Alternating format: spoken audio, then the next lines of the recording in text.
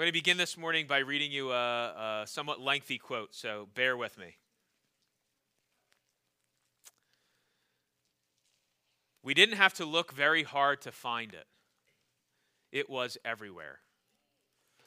On a reality TV show, a girl planning her 16th birthday party wants a major road blocked off so a marching band can precede her grand entrance on a red carpet. A book called My Beautiful Mommy explains plastic surgery to young children whose mothers are going under the knife for the trendy mommy makeover. It is now possible to hire fake paparazzi to follow you around, snapping your photograph when you go out at night, and you can even take home a faux celebrity magazine cover featuring the pictures. A popular song declares with no apparent sarcasm, "I believe that the world should revolve around me." People buy expensive homes with loans far beyond their ability to pay. Babies wear bibs embroidered with supermodel or chick magnet and suck on bling pacifiers while their parents read modernized nursery rhymes from This Little Piggy Went to Prada. People strive to create a personal brand, also called self-branding, packaging themselves like a product to be sold. Ads for financial services proclaim that retirement helps you return to childhood and pursue your dreams. High school students pummel classmates and then seek attention for their violence by posting YouTube videos of the beatings. Although these seem like a random collection of current trends, all are rooted in a single underlying shift in American psychology: the relentless rise of narcissism. That's an excerpt from a book that was released in 2010 entitled The Narcissism Epidemic: Living in an Age of Entitlement. It's a horrifying, yet I fear accurate description of our cultural psychology. That word narcissism, if you don't know, gets its meaning from the Greek myth of a man named Narcissus who fell in love with his own image in a pool of water, his own reflection. And it sounds absurd, but we act like Narcissus in 1,000 ways every single day. We are a people that are self-absorbed, self-obsessed, entitled, greedy, and egotistical. But lest you think that the problem is just out there, right, outside these walls, you need to know that there is a certain degree of inevitability in the way that you have been shaped by the culture that you live in. Your desires, your values, your wants, your worldview have been molded according to the world that you live in. I doubt any of you are reading This Little Piggy Went to Prada. I pray that none of you is reading This Little Piggy Went to Prada to your children or your grandchildren. But we are not exempt from the plague of self-absorption, are we? When we wake up in the morning, our first thoughts often sound something like, "What's my day?" Right? We begin with ourselves. I heard another pastor ask this question: Why is it that on our commute to work, in our mind, we make our speed the standard by which everyone else should be traveling, right? The people around us are either going too fast or too slow. It's because we begin with ourselves. And as we make our way through the week, we are regularly annoyed with people, with coworkers, with friends, with family, with our children. Why is that? Because they're in the way of what we want to be doing or the way we want to be doing it. We begin with ourselves.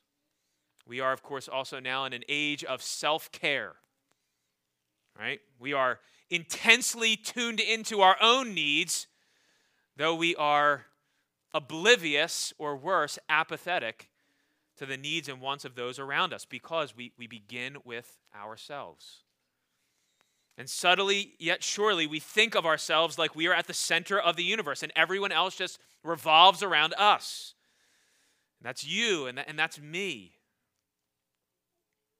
And how is that? Because whether we like to admit it or not, we have been shaped by the culture that we live in, the culture of entitlement. But of course, there's nothing new under the sun, right? And that culture of entitlement is not new either. In fact, it goes all the way back to the garden. It goes back to a serpent. It goes back to a man and a wife who through one act of rebellion chose self-rule over God's rule. You know, that heightened sense of materialism and greed that tends to sort of rear its ugly head during the Christmas season, that's just a symptom. It's really just a projection, an intensified projection of the entitlement that resides within our hearts because of sin. And so we are left asking, what can be done? Look, that's my little introduction. Do you know what I'm talking about? Do you feel throughout your week those little hints of selfishness and entitlement rising up in you, where everything around you begins to revolve around you? You grow angry and frustrated when things don't go your way. Why is that? It's because deep embedded in our heart, there is this sense that we still believe that we are at the center. What can be done? Well, we are now in the fifth week of our series called The Songs of the Messiah. And this week we are going to zero in on the coming of Jesus Christ as a shepherd. So as we consider from this passage Jesus coming into the world as a shepherd comes to his sheep, I really want you to see two things happening. The first thing I want you to see happening is the unapologetic execution of that culture of entitlement. I'm trying to reach for the strongest language I can find. An unapologetic execution of that culture of entitlement. But then also the proposition of a better way. A better way. A way of worship. A way of gratitude. A way of contentment. So our psalm this morning, which I will get to, our psalm this morning is the final psalm in a collection of 6 psalms that were regarded by ancient Hebrew scholars as a series of messianic psalms, Psalm 95 to 100. And these psalms all give us a foretaste of what the Messiah will be like. So in Psalm 95, we learn that the Messiah is God, our King, our Maker. In Psalm 96, we find that the Messiah comes as our final judge. In Psalm 97, we saw a few weeks ago that the Messiah is the righteous King who comes to reign. In Psalm 98, we learn that he is the final and fullest revelation of God's salvation. In Psalm 99, we learn that he is holy, holy, holy. And in Psalm 100, our psalm for this morning, we learn that he is our shepherd and we are his people. So if you have your Bible open there to Psalm 100, let me read this passage for us. Psalm 100. Old 100, as some call it. Psalm 100. A psalm for giving thanks. Make a joyful noise to the Lord, all the earth. Serve the Lord with gladness. Come into his presence with singing. Know that the Lord, he is God. It is he who made us, and we are his. We are his people and the sheep of his pasture.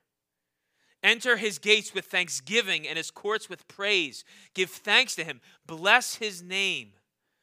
For the Lord is good. His steadfast love endures forever, and his faithfulness to all generations. Let me pray for us briefly again. Lord, this is your word.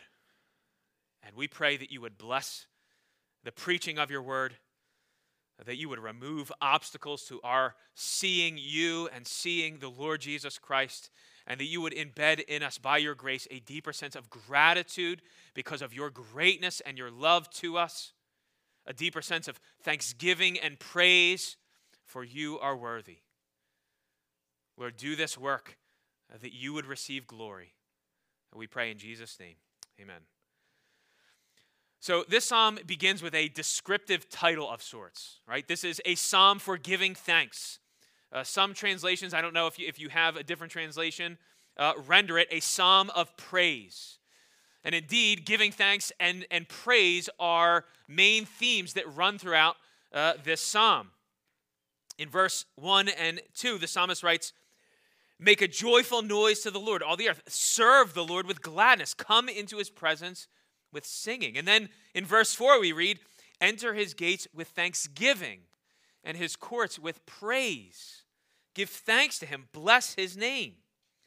You see, the psalmist is after hearts that are brimming over with thanksgiving and praise to God. For he knows the Lord is worthy by everyone in the earth to receive praise and thanksgiving. And I think before we move on, it would just be wise to stop there. It'd just be wise for us to stop and ask this question. Is yours a life that is characterized by gratitude and praise towards God? As you look on your past week, the past month, as you look back on the year 2020, has your life been one that is characterized by gratitude and praise to God? You know, one of the evidences that you have imbibed this culture of entitlement is that there is little thanksgiving and praise in your life.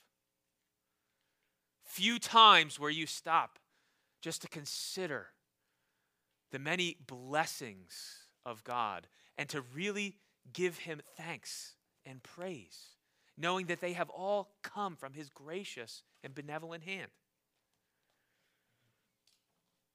Why is this so often the case? Why are we often so slow to give praise and thanks? Because though you probably know better than to verbalize this, you see the good things in your life as your due. Maybe you wouldn't say that, but the way you live shows that the good things that you experience from God's hand, you receive them as your due, as if that you were entitled to them. Right? Gratitude and entitlement are antithetical to one another. There's no reason for thanksgiving and praise when you're just getting what you think you deserve. If in your heart you believe you deserve it, then when God gives it, good, right? Even Stephen. No offense, Steve. But the psalmist here starts from a very different spot.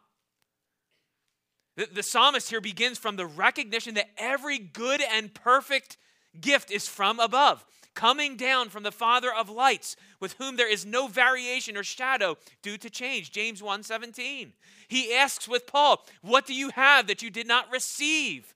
1 Corinthians 4:7. Underneath the psalmist's praise is the recognition of grace, of undeserved blessing. And since everything good and beautiful that we experience in this life comes from the gracious and kind hand of God, he is worthy to receive all our joyful praise and thanksgiving.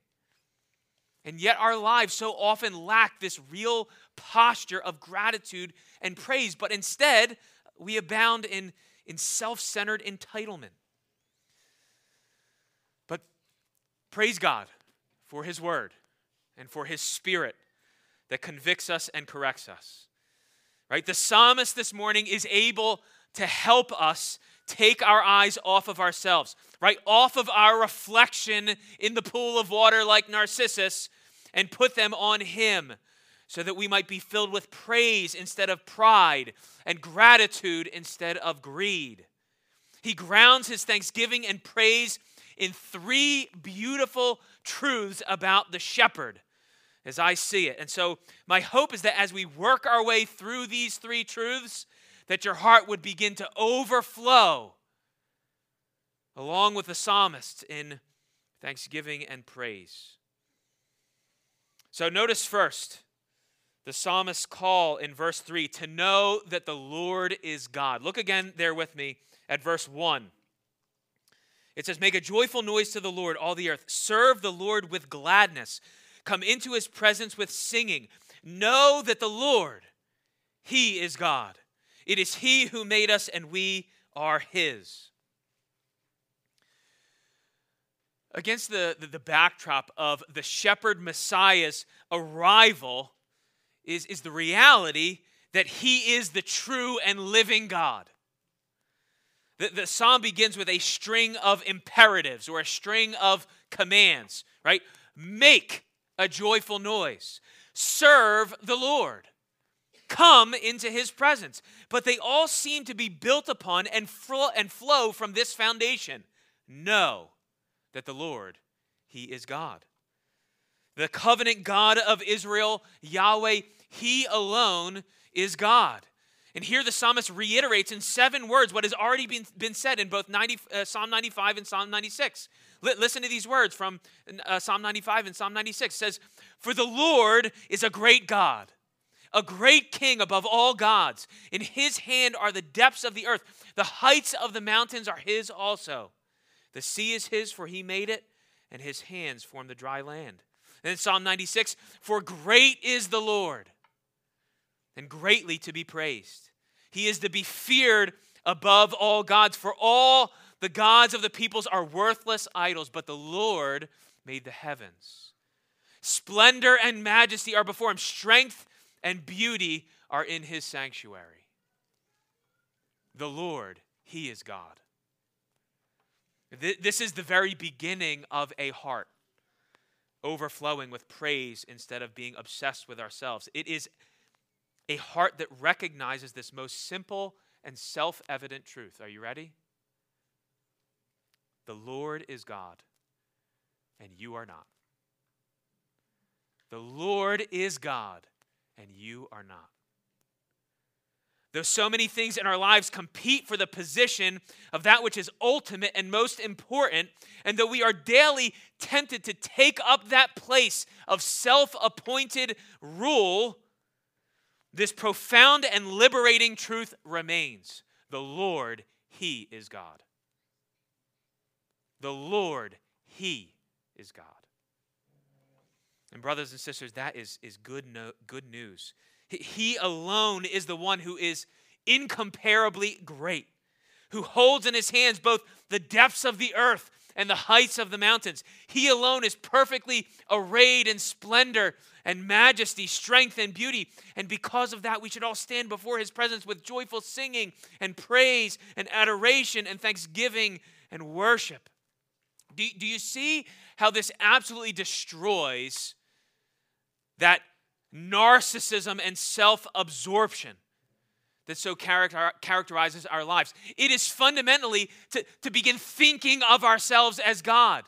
It is to remove God from his rightful place of Lord and take up that position ourselves. Now, I know I'm not saying anything you don't already know, but sometimes we just need the straightforward reminder that you are not at the center of the universe. But that's not because there isn't someone that is at the center of the universe.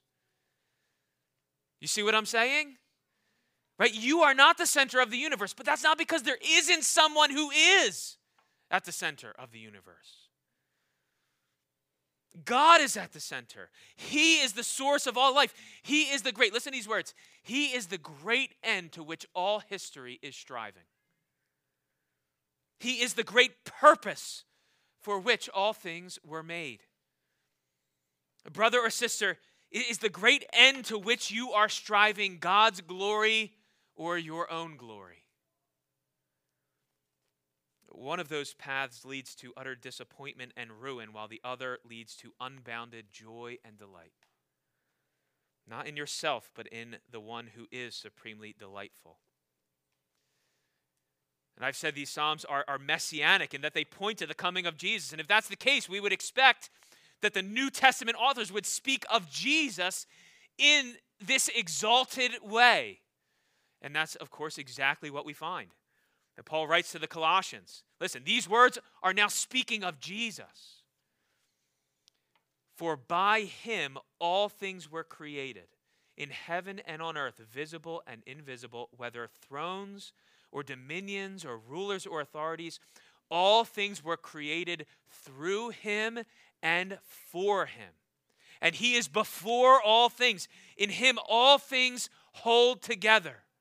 And he is the head of the body, the church. He is the beginning, the firstborn from the dead, that in everything, that in everything, that in everything, he might be preeminent.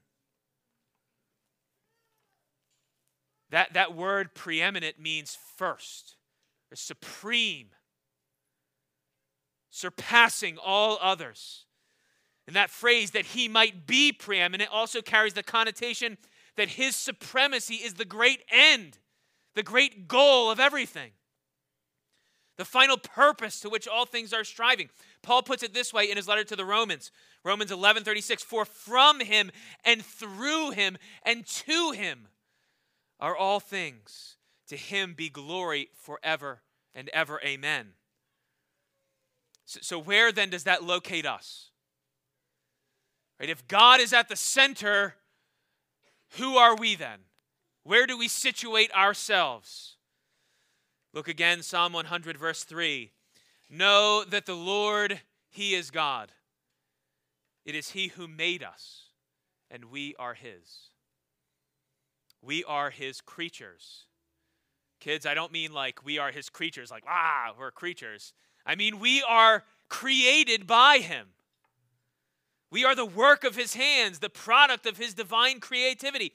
And because he made us, he owns us. And because he owns us, he has the right to rule us. And you see that in that paradigm, there is no room for entitlement. There's no room for self-absorption when you realize that he is the creator and you are the created, such that you exist for him. But the story of Christmas, the story of Jesus Christ coming into the world, isn't merely, listen to me, it isn't merely that you aren't at the center of the universe. It is the story that you are so low, so insignificant, so inconsequential in the grand scheme of things, and yet he cares for you. Yet he cares for you. He owns you and rules you, but not as a demagogue, not as a despot, not as a tyrant, but as a shepherd. As a shepherd. As a shepherd owns and rules and cares for his sheep, so the Lord cares for you. That's the second truth I want you to see. The Lord, he is God, and we are his sheep. Look again with me at verse 3. We read, know that the Lord, he is God. It is he who made us, and we are his people. We are his people and the sheep of his pasture. Now, over and over again, the scriptures sort of pick up this image of a shepherd and his sheep to describe how God relates to his people. And now as we come to the climax of these 6 messianic psalms, the psalmist wants us to see him as our shepherd and to see ourselves as his sheep. And so we might ask, what is the coming of the Christ into the world like? It's like the coming of a shepherd to his sheep. And Jesus, of course, embraces this imagery, right? You remember the parable that he tells of the lost sheep where he leaves the 99 to go after the one. And of course, Jesus refers to himself as the good shepherd in John 10. But before we go there, I want you to feel the anticipation. I want you to feel the need for this very one, the Lord God, to be our shepherd. I want you to feel the need as a sheep to know this one who is the shepherd. Now, I've said this before in a previous sermon. Maybe you'll remember it. It's worth repeating. Consider the fact that when God wanted to compare us to an animal, he didn't compare us to a clever fox or a powerful gorilla or to a swift cheetah or even to a beautiful butterfly. Instead, he compares us to arguably, and this goes throughout the scriptures, by the way. It's not just like one instance. He compares us to arguably the most helpless, defenseless, and dependent animal on the planet, a sheep. Sheep cannot survive for very long on their own. They're ill-equipped to find grazing pastures on their own. They are helpless to defend themselves against predators. For all these things, sheep look to their shepherd. In other words, the most vulnerable position for a sheep to be in is to not have a shepherd. Or we could put it this way. The worst thing a sheep can do is to begin thinking of itself as its own shepherd. Sheep that are left to rule themselves without a shepherd will wander away from the flock, from the fold. They will get lost. They will starve. They will be eaten. That's us. That's you and that's me. Utterly dependent. Throughout the Old Testament, God refers to Israel as his sheep, and yet so often they wander and go astray. And so for a time, he allowed them to experience what it's like to have bad shepherds. We read about that earlier in Jeremiah 23. Right? Those poor, those terrible shepherds that did not rule and care for God's flock, but they were selfish and they abused the sheep. Or we read in Ezekiel 34 something very similar. We read that these bad shepherds, which were the leaders of Israel, they slaughtered the sheep to feed themselves. They used the wool from their backs to clothe themselves, but all the while the sheep starved. The weak sheep were abandoned, the sick sheep were left to die, the injured sheep were left behind for scavengers, and the lost sheep were deserted. The sheep who remained in the flock were harshly beaten, and as a result, the sheep were scattered, left alone, vulnerable, helpless, and hopeless. I wonder if you felt those things before. I'm sure you have. Alone, vulnerable, helpless, hopeless. You see, the world's solution to that problem is self. The world's solution to that problem is self. Self-absorption, self-reliance, entitlement, narcissism, right? The world would say, be your own shepherd. Be the captain of your own ship. You command your destiny. Pull yourself up and show the world what you're made of. Do you feel alone? You don't need anybody anyway. Do you feel vulnerable? Acquire as much power over others as you can. Do you feel helpless? Acquire as many resources for yourself as you can. Do you feel hopeless? Put your hope in things that you can accomplish. But at the end of all that is still a sheep without a shepherd.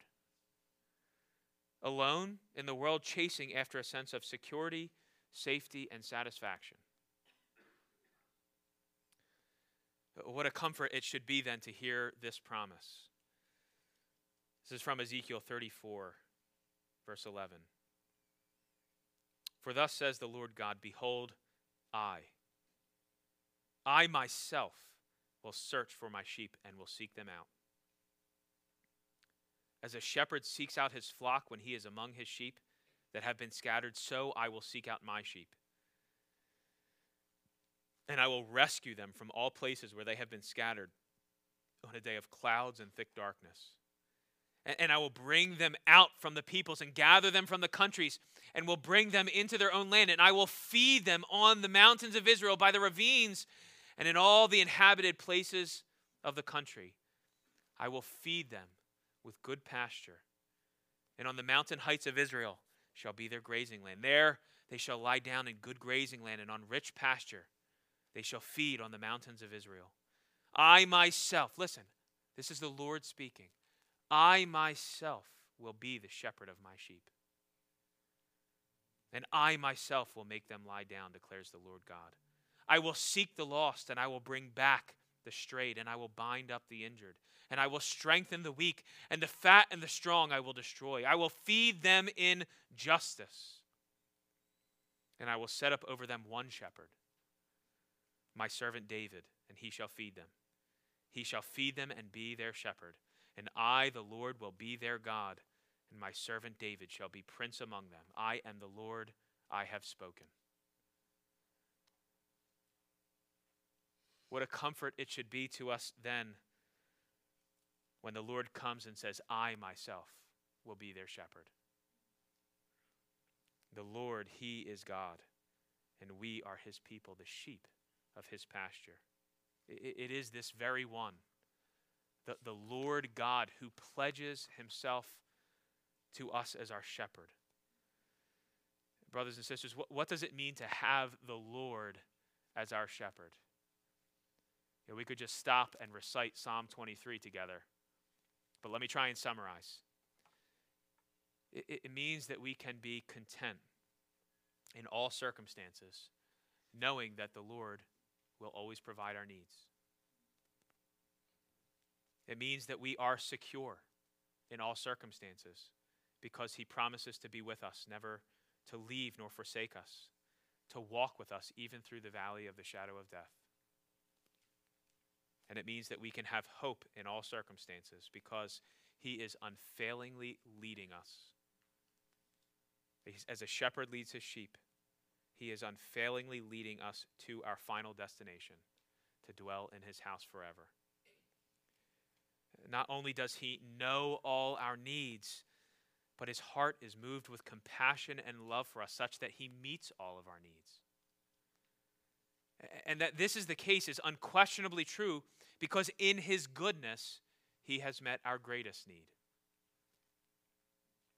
This is the third and final thing I want you to see. The Lord is good. The Lord, he is God. We are his sheep, and the Lord is good.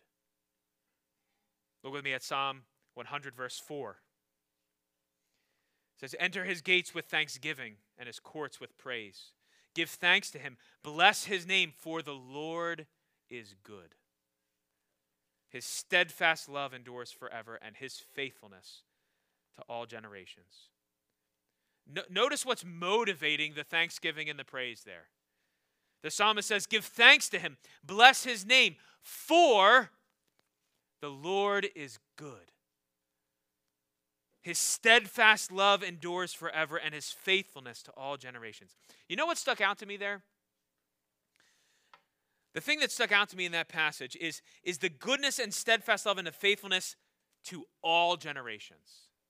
To all generations, right? The Lord was not just a shepherd to Abraham. He wasn't just a shepherd to Isaac, to Jacob, or to Moses, or to the Hebrews as he led them out of Egypt and through the wilderness, or to David, or to Israel and to Judah. In fact, all those instances were pointers to a day when God would fulfill the promise that we just read in Ezekiel 34. When he would come into the world as the shepherd of his people.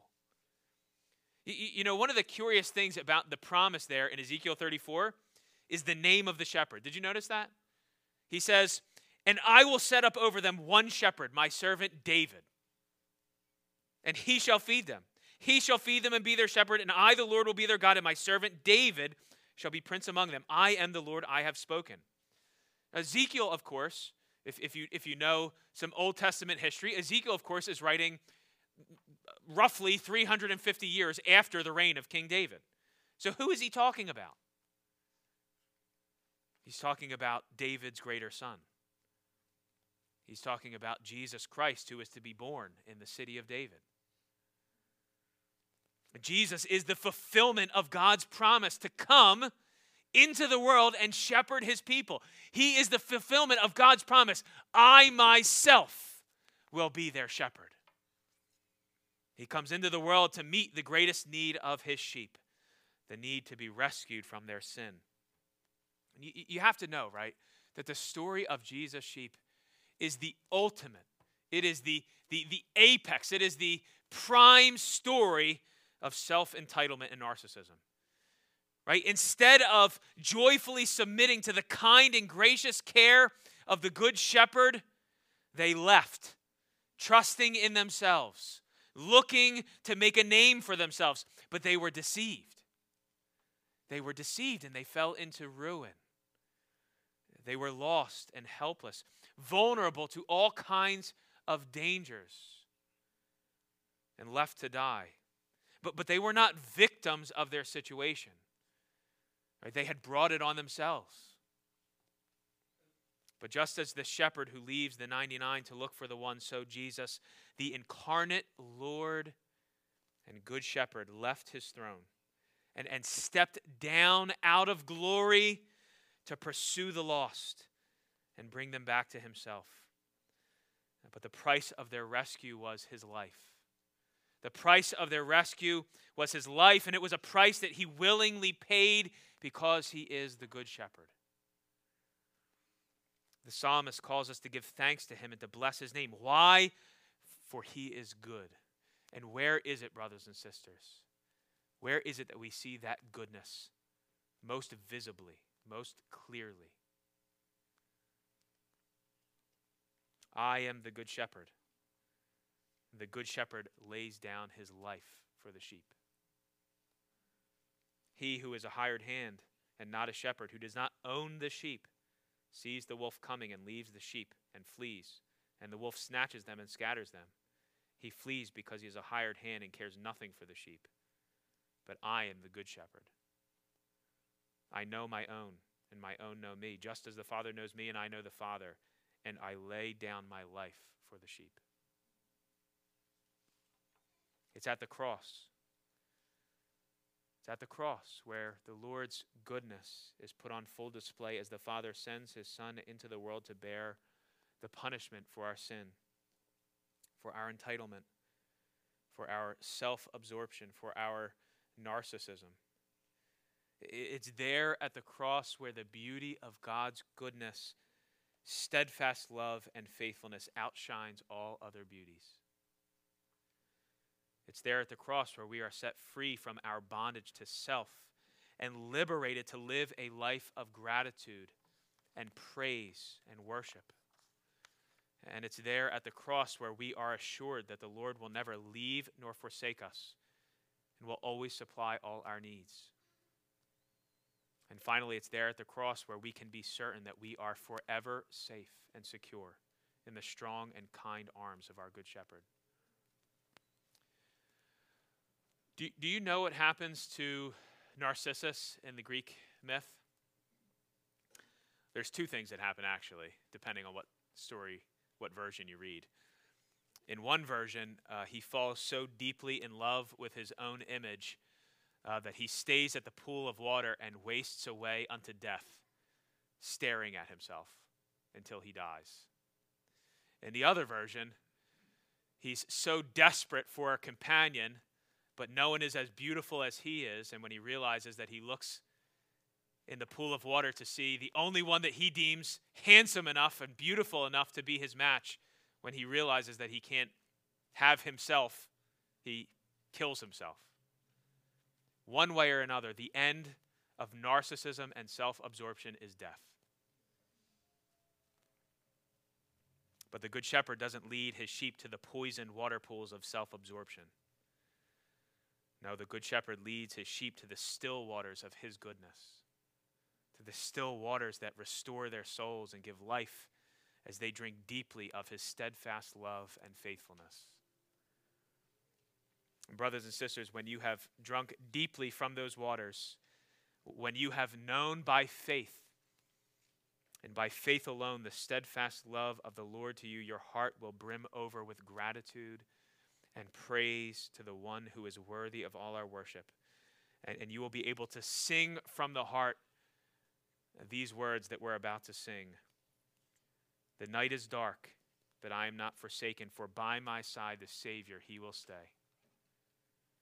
I labor on in weakness and rejoicing, for in my need his power is displayed. To this I hold, to this I hold. My shepherd will defend me. Through the deepest valley he will lead. Oh, the night has been won, and I shall overcome, yet not I, but through Christ in me. Brothers and sisters, the Lord, he is God. We are his sheep, and he is good. Let's pray together. Lord, I thank you for your word, and I thank you for the comfort and the joy that it brings. We thank you that you are a God